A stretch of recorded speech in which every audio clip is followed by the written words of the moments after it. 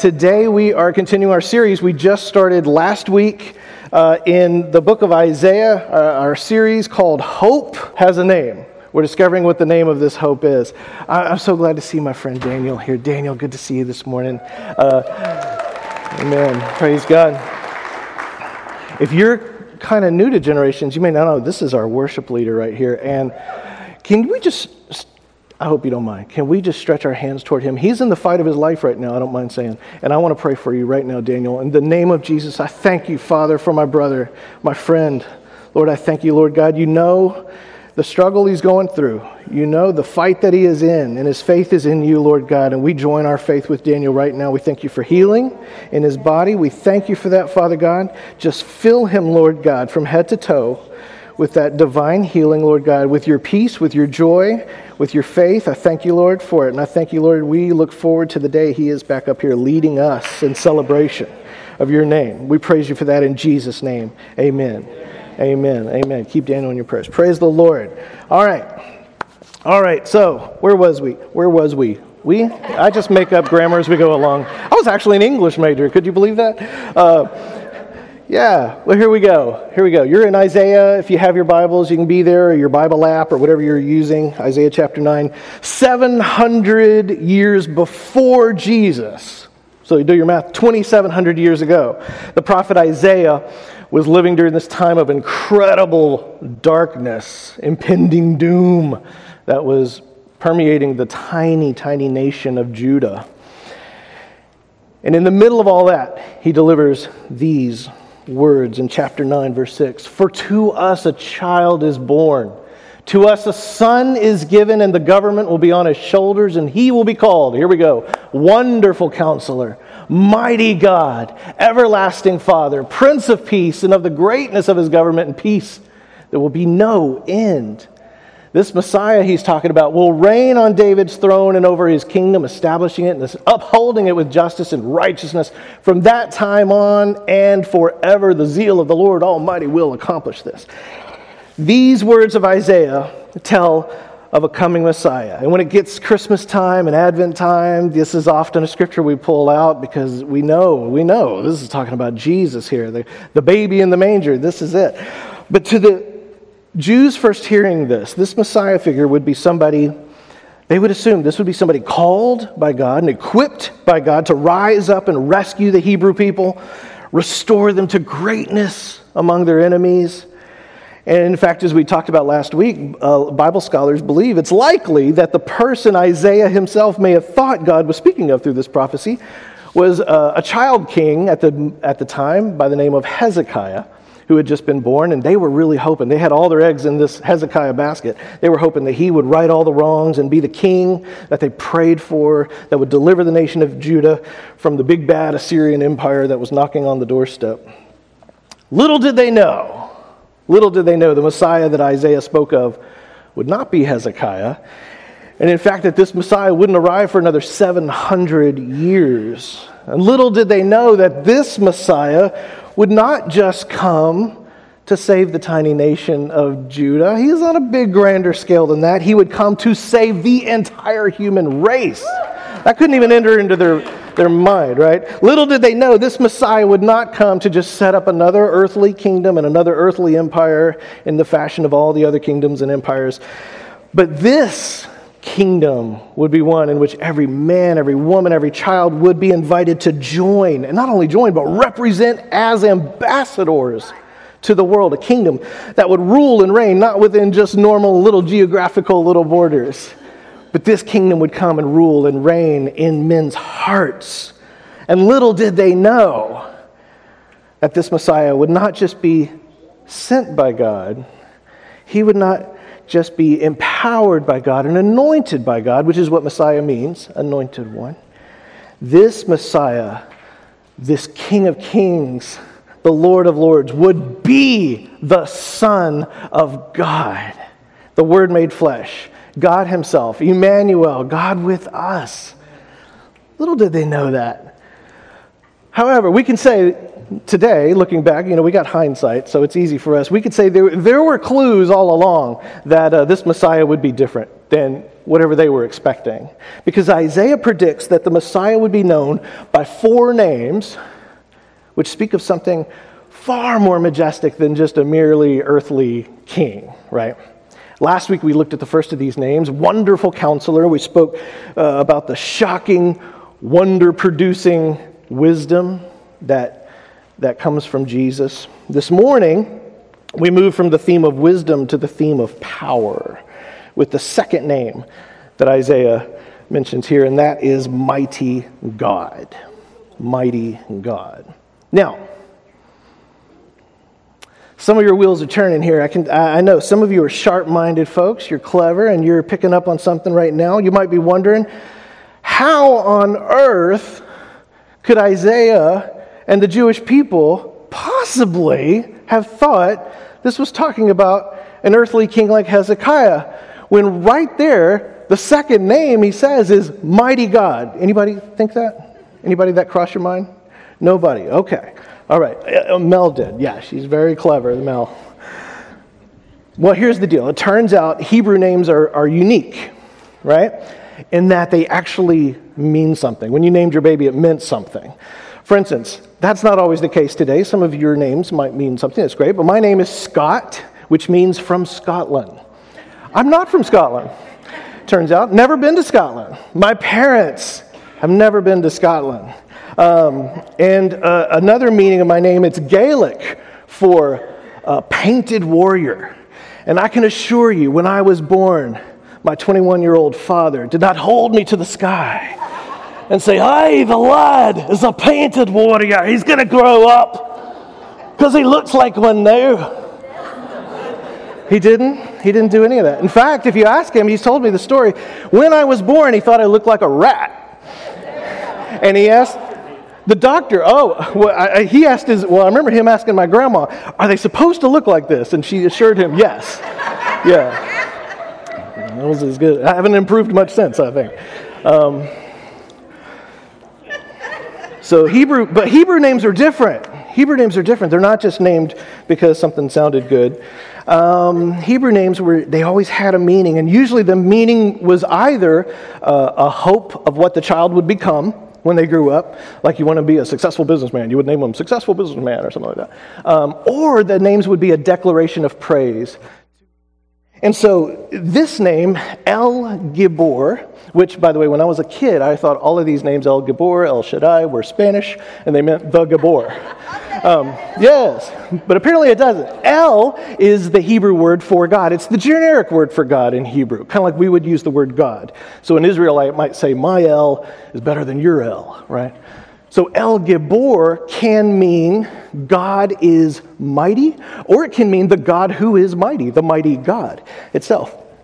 That El is the same El at the end of the word Israel, which means struggles with God, or God fights. Anyway, interesting to me, if you're a nerd. So, another example, the prophet Elijah.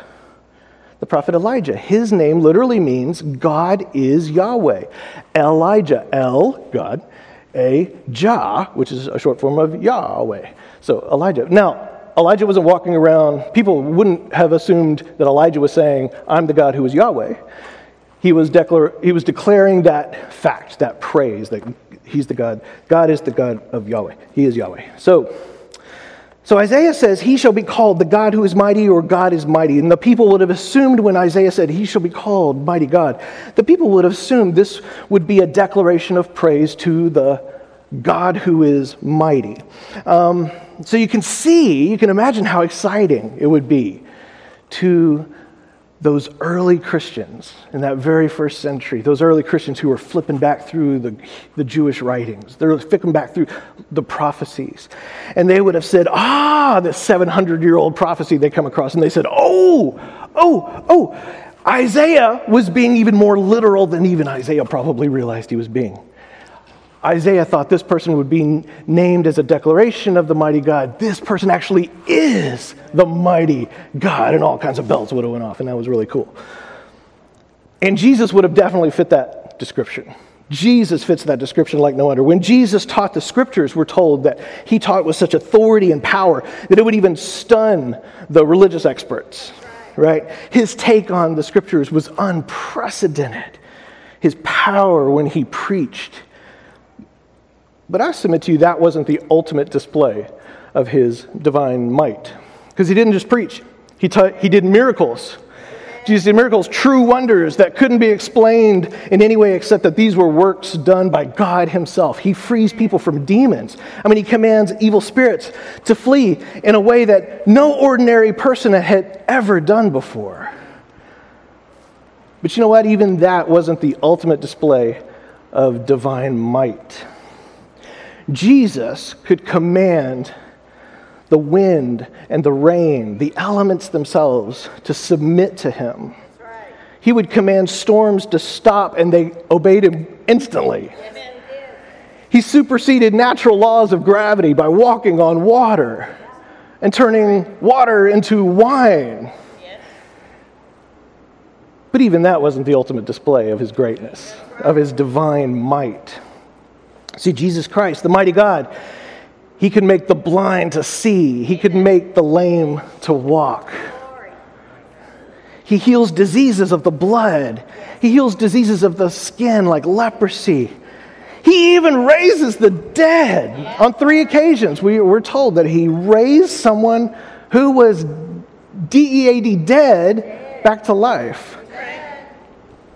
And yet I would submit to you that is not the ultimate display of his divine might. I mean, all of these things are really good. These are really impressive acts. Don't get me wrong. This is great. These signs and wonders, Jesus even said, they're signs for the unbeliever, right? And these things made Jesus famous. People were coming from miles around to see these mighty works. But there was something else about Jesus that demonstrated his divine might more than all of these things. More than the miracles, more than his amazing the way he taught, more than the healings, more than the exorcisms. There was one demonstration of the kind of power and the kind of might that only someone who was God could pull off. Because think about it this way, if all Jesus did was do impressive miracles, then what on earth would have made anybody continue to follow his words and his ways after he left?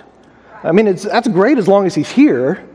He's doing those things. Yeah, that's cool. But then when he left, I mean, the crowds would be wild, and then they'd go home. You know, like if you go to a really good concert, like really pumps you up, it's really awesome. And then when it's done, you like go to Whataburger and you talk about it. But by the next day, you're not still living in the concert, right? It's kind of done. I mean, once Jesus had died and resurrected and went to heaven, why would anybody still be following this? Because after Jesus died, it turns out, and rose from the dead and gave his disciples that great commission, that great command, the church didn't die out. It exploded. Amen.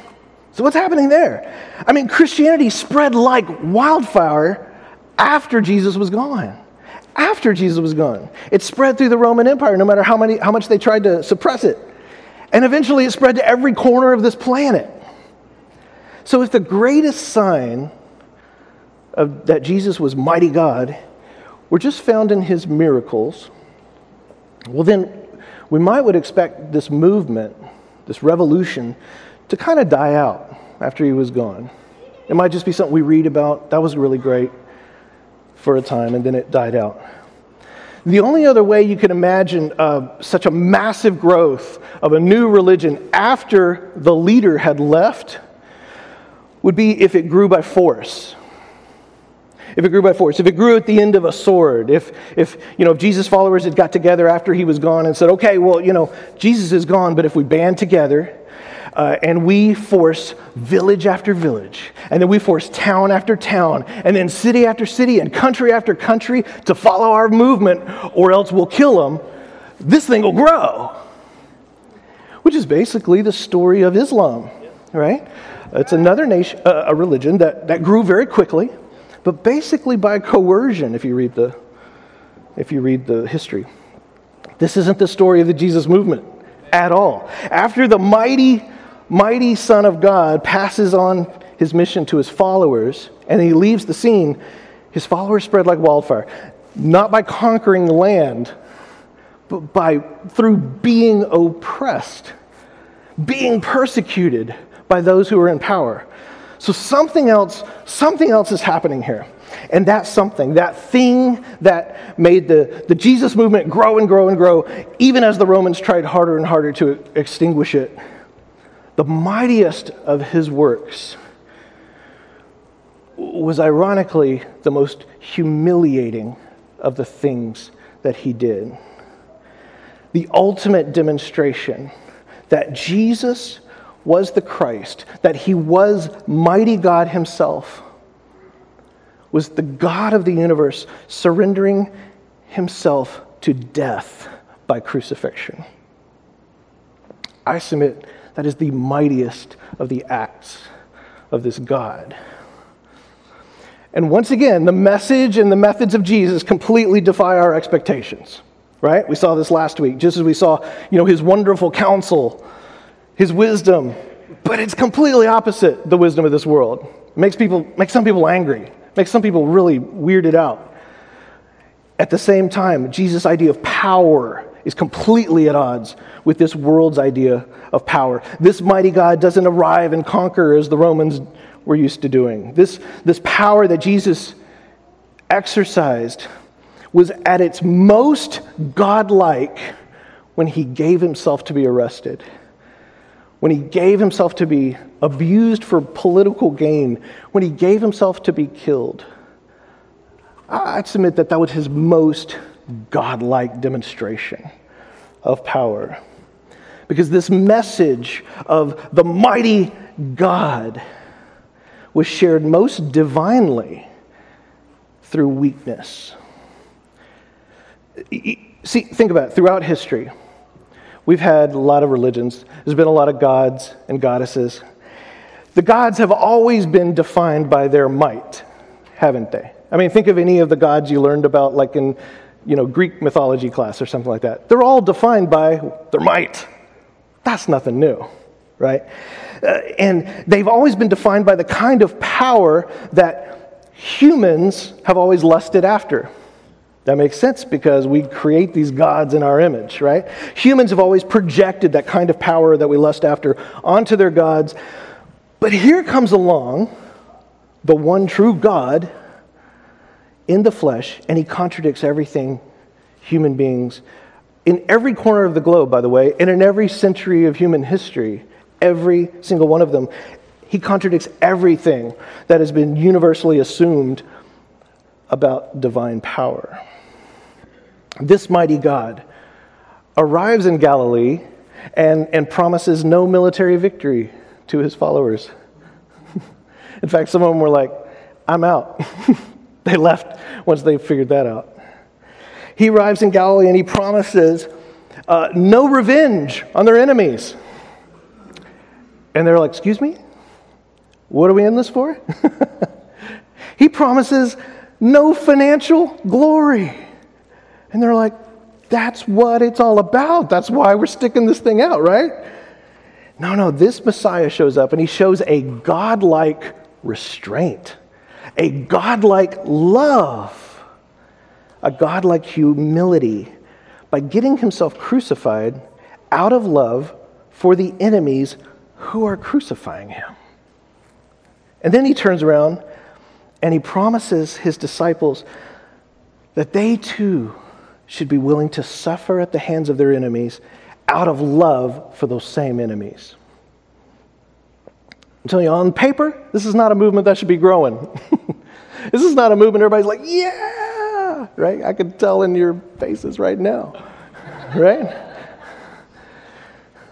But this is the DNA that fuels the kingdom of God. This is why we're all sitting here today, because somebody did believe this.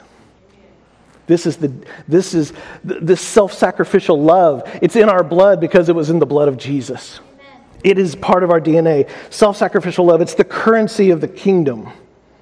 It's why Jesus and the apostles warn us over and over and over and over not to chase the kind of power the pagans chase after. He warns us of this over and over. Not to make an idol of the kind of might that the world idolizes. I'm sure even Isaiah, when he said mighty God, he was probably thinking of some really great military, victor. Because he's only human. Of course he did, right? Might makes right. That's what we naturally believe that. Overthrow those enemies, conquer them by any means necessary. It doesn't matter, just get that power. It's all that matters. But when Jesus shows up and he introduces to the world a kind of power that is, it's so radical, because it is a cross-shaped power. Jesus introduces a cross-shaped power. And here's what else is really mind-blowing about this. It wasn't a mistake that he got crucified. Right? I mean, that's central to what it means to be a Christian, is to know and understand. This wasn't like, a flaw in the plan. No. The cross is not only not a mistake, it is the perfect expression of this mighty God. The cross is the perfect expression. God did not come to make war on his enemies. Do you know what you call a God who has to make war on his enemies? Threatened. Right? Threatened. This is not a God who is threatened. Amen? When I am sitting on the floor with that little girl right there, my little 7-year-old girl, and we are having fun, we are tickle battling at it, we're going at it, I do not need, at any point, to stand over her and hold her down and vanquish her to make sure she remembers that I am her father. I don't got to do that. In fact, I would submit I am at my most dad-like when I lay back and she wins with a foot on my stomach and says, I beat you again, right? I'm at my most dad-like. I'm not threatened. So Paul says this over in 1 Corinthians. Let's see here. He says, for the message of the cross is foolishness to those who are perishing. Those who are perishing, he's talking about those who live by the sword and die by the sword. They're lost. They're dying in their sins. And it's foolishness. But to us who are being saved, it is the power of God. Amen. It's not like the power of God will still somehow make its way through in the spite of the cross. No, it is the power of God. Are you hearing this? I'm not making this up. He goes on to say this, but we proclaim Christ crucified. Christ crucified, a stumbling block to Jews and foolishness to Gentiles. Now in his day, when he's saying Jews and Gentiles there, basically, you can think of two camps there. The Jews kind of represent the religious community. So it's a stumbling block to the religious community. Sometimes I feel like this whole message makes me trip up. It trips me up in all my agendas, right? It is a stumbling block, right? And it's foolishness to the Gentiles. That's the secular community. That's the community of reason.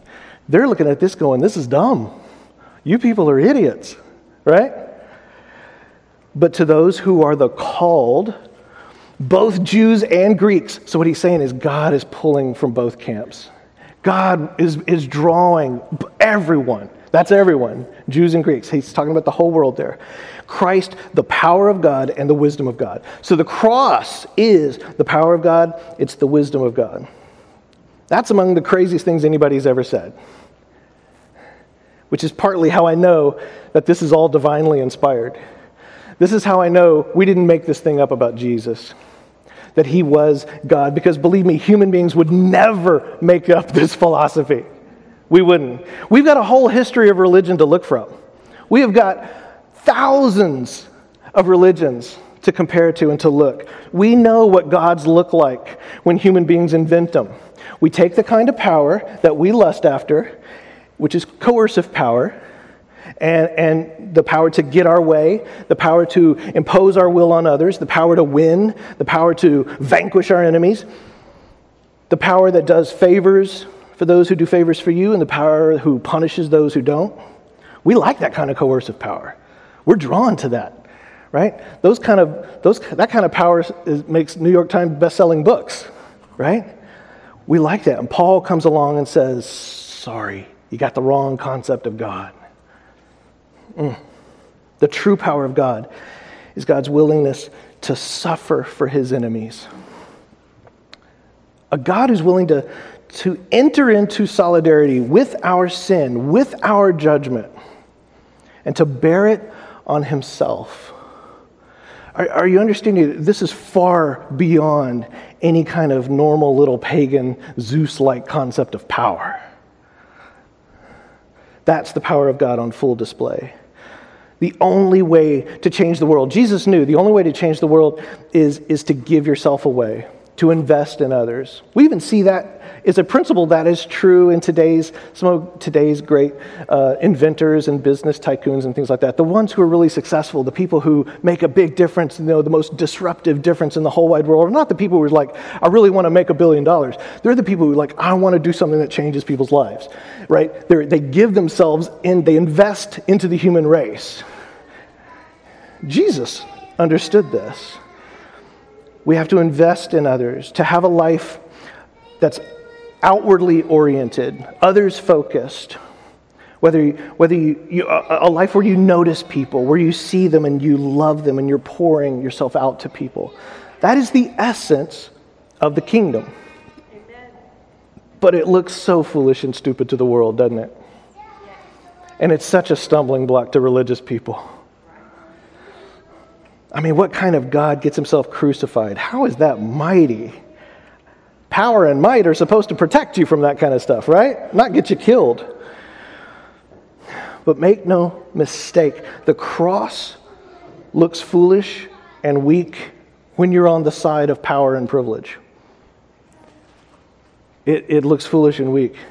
Because the truth is, if you have enough coercive power, if you had unlimited power, if you have enough strength, you can pretty much get anybody to do anything or say anything you want them to say, right?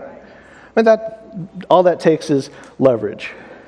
But if that's what Jesus were all about, I'm telling you, getting things done through force rather than love, we would have nothing better to worship this morning than just another Zeus, another Baal, another Odin, Osiris, Allah. Only one time in history has the God of this universe come down to earth as a man and given his life for his own created beings. And that God is Jesus Christ. That God is Jesus Christ. I don't care how many guns you got, how many missiles, how many bullets, how big your army is, how many laws you pass. You cannot make a person love you.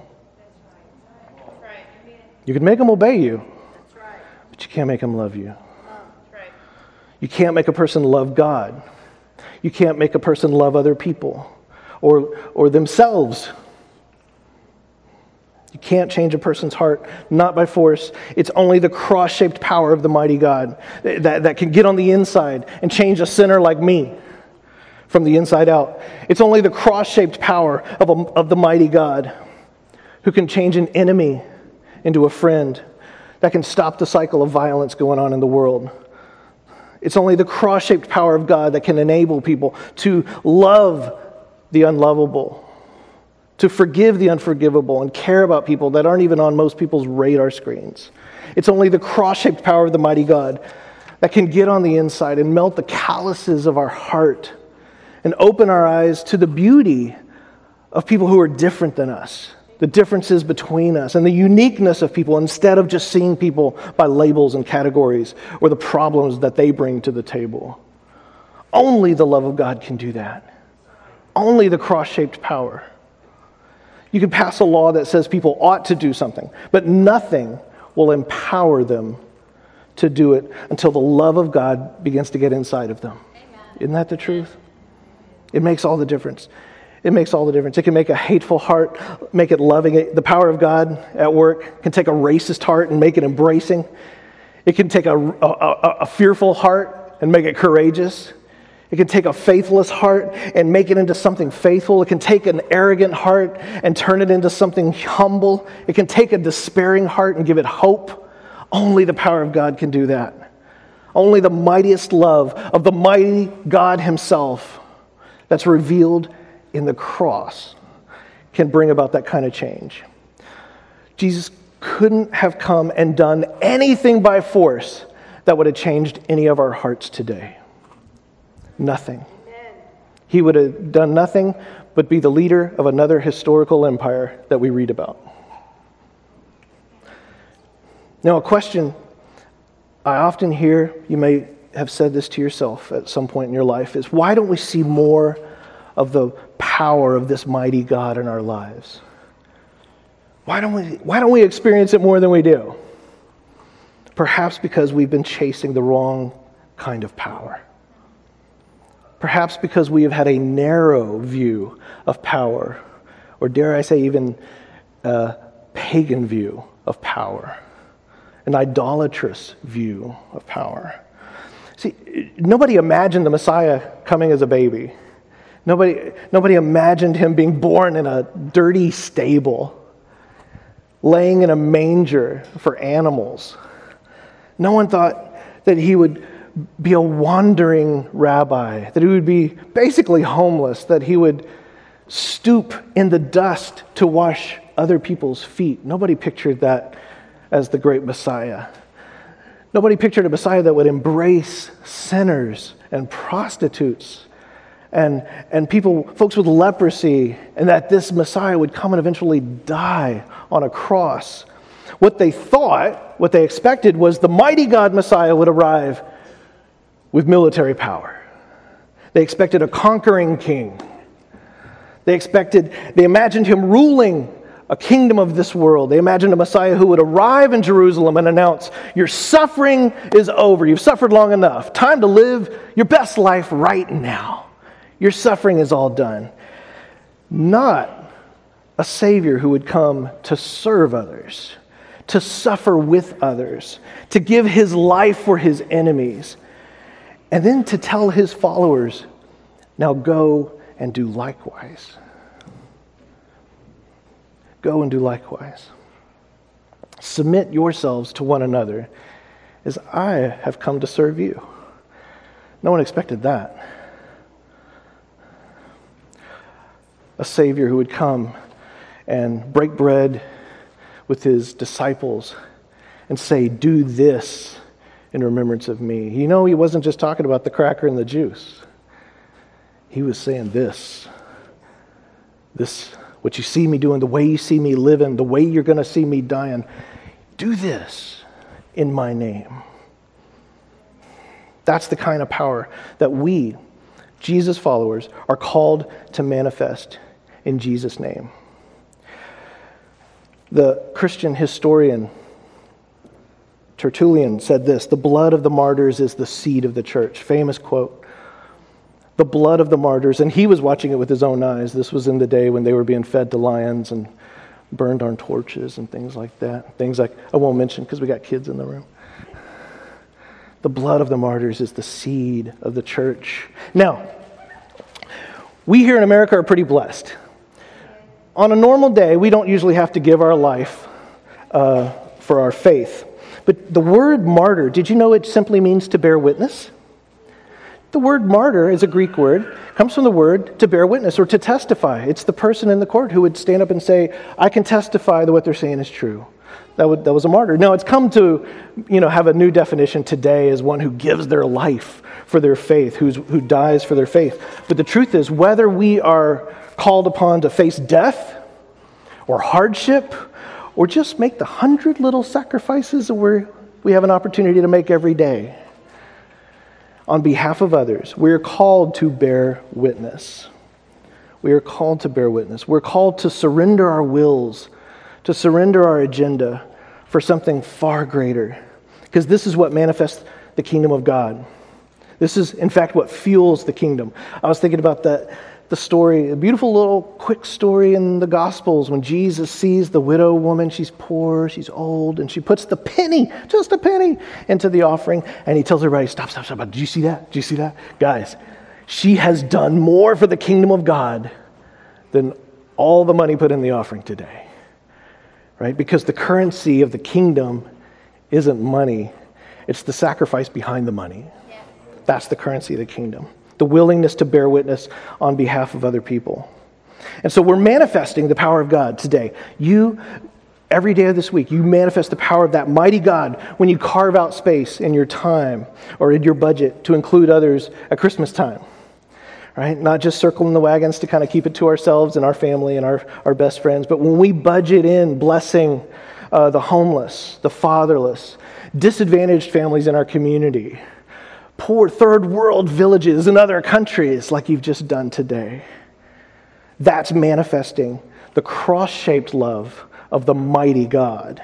When you carve time out of your busy schedules and come serve and volunteer in Kids World, right? So these kids sitting here right now who really wish they were in a Kids World class right now, serving them. When you carve out time to serve in Rayford Hope on a Friday morning or in any of our other things that are going on. Or when you call someone during the week who's sick and lonely. Sometimes that first step of sacrifice is just coming to church when it's easier to stay in bed. When you're investing in other people, wherever you're bearing witness, you're testifying in the form of sacrifice. When you're testifying in the form of sacrifice, that is manifesting the power of the mighty God who came in the flesh. The mighty God. Sacrifice, I know it sounds difficult. It does. It sounds burdensome. It sounds painful. I know it can be. But you know what? A lot of us in this room and those watching by podcast or live stream, I'm telling you, they can testify that when you break through the initial hardship of that, yeah, you got to lose your life. But when you lose your life, you find it. Amen? Amen, Marlon, Larry, y'all could testify to that. When you lose your life, when you say, yes, Jesus, take it, you find your life. Amen. And that life is joy. That life is joy. Oh my gosh, to not be clinging to things, to not be clinging to our agenda, to be free with our stuff, to just be willing to let go of stuff. You find joy, you find the freedom in that. So let's pursue that. It's the essence of what we're called to do. To ask this question every day, Lord, how can I bear witness of you for the sake of others today? How can I testify of you for the sake of others today? Help me to manifest your love and your power, true power, today. Will you bow your heads and pray with me? Hallelujah. Father God, Heavenly Father, may the mighty God Messiah, Jesus Christ himself, may he lead us and guide us this week into bearing witness of you. Display through us, Lord, that true divine power, the power not to conquer and to grasp at stuff at any cost, but the cross-shaped power to love and serve each other and even our enemies. As our Lord Jesus loved and served and surrendered his heavenly status to come down to the earth for our sakes. Lord, even when we were still your enemies. Thank you for that love. Thank you, God, for filling us with your Spirit so that we can serve courageously, so we can stand courageously when we're called upon to do that. Testify of you no matter what it is we face. Give us that courage, that peace, the joy, the love. In the mighty, mighty name of Jesus we pray. Amen. Amen. If you're here today and there's anything that we can pray with you about, there's a lot of different ways you can send us your prayer request online. We want to hear these prayer requests. We pray with you. As soon as we get them, we send it to our awesome prayer team and they go to battle with you. If you would like somebody to pray with you face to face today, that in-person point of contact, Pastor Albert's going to be right here down the front. He would love to have that chance to pray with you about whatever it is going on in your life, whatever need you have. If you've never lived this life, this Jesus life before, and you're like, yeah, I want to know more about it, come down and talk to him. He'd love to lead you in that next step, how to put you on that road to following Jesus. Amen. Listen, if you brought your tithes and offerings, we took our Jesus offering earlier, but if you brought your tithes and offerings, you're welcome to put them in the offering buckets, or you can give them online. There's different ways to do that. If you didn't have a chance to give your Christmas offering for Jesus yet, and you're feeling just that tug on your heart, the Holy Spirit's telling you, hey, give something towards this amazing cause. You can do it right now. You can fill out your envelope for that. Just mark it for the Christmas offering or the Jesus offering, or you can do that online as well. All right? Amen? Amen? My friends, may the Heavenly Father grow your love for one another this week. May Jesus Christ teach you His ways and His words. May the Holy Spirit strengthen your hearts in holiness as you prepare yourself for the coming of the Lord this week. Grace and peace to you.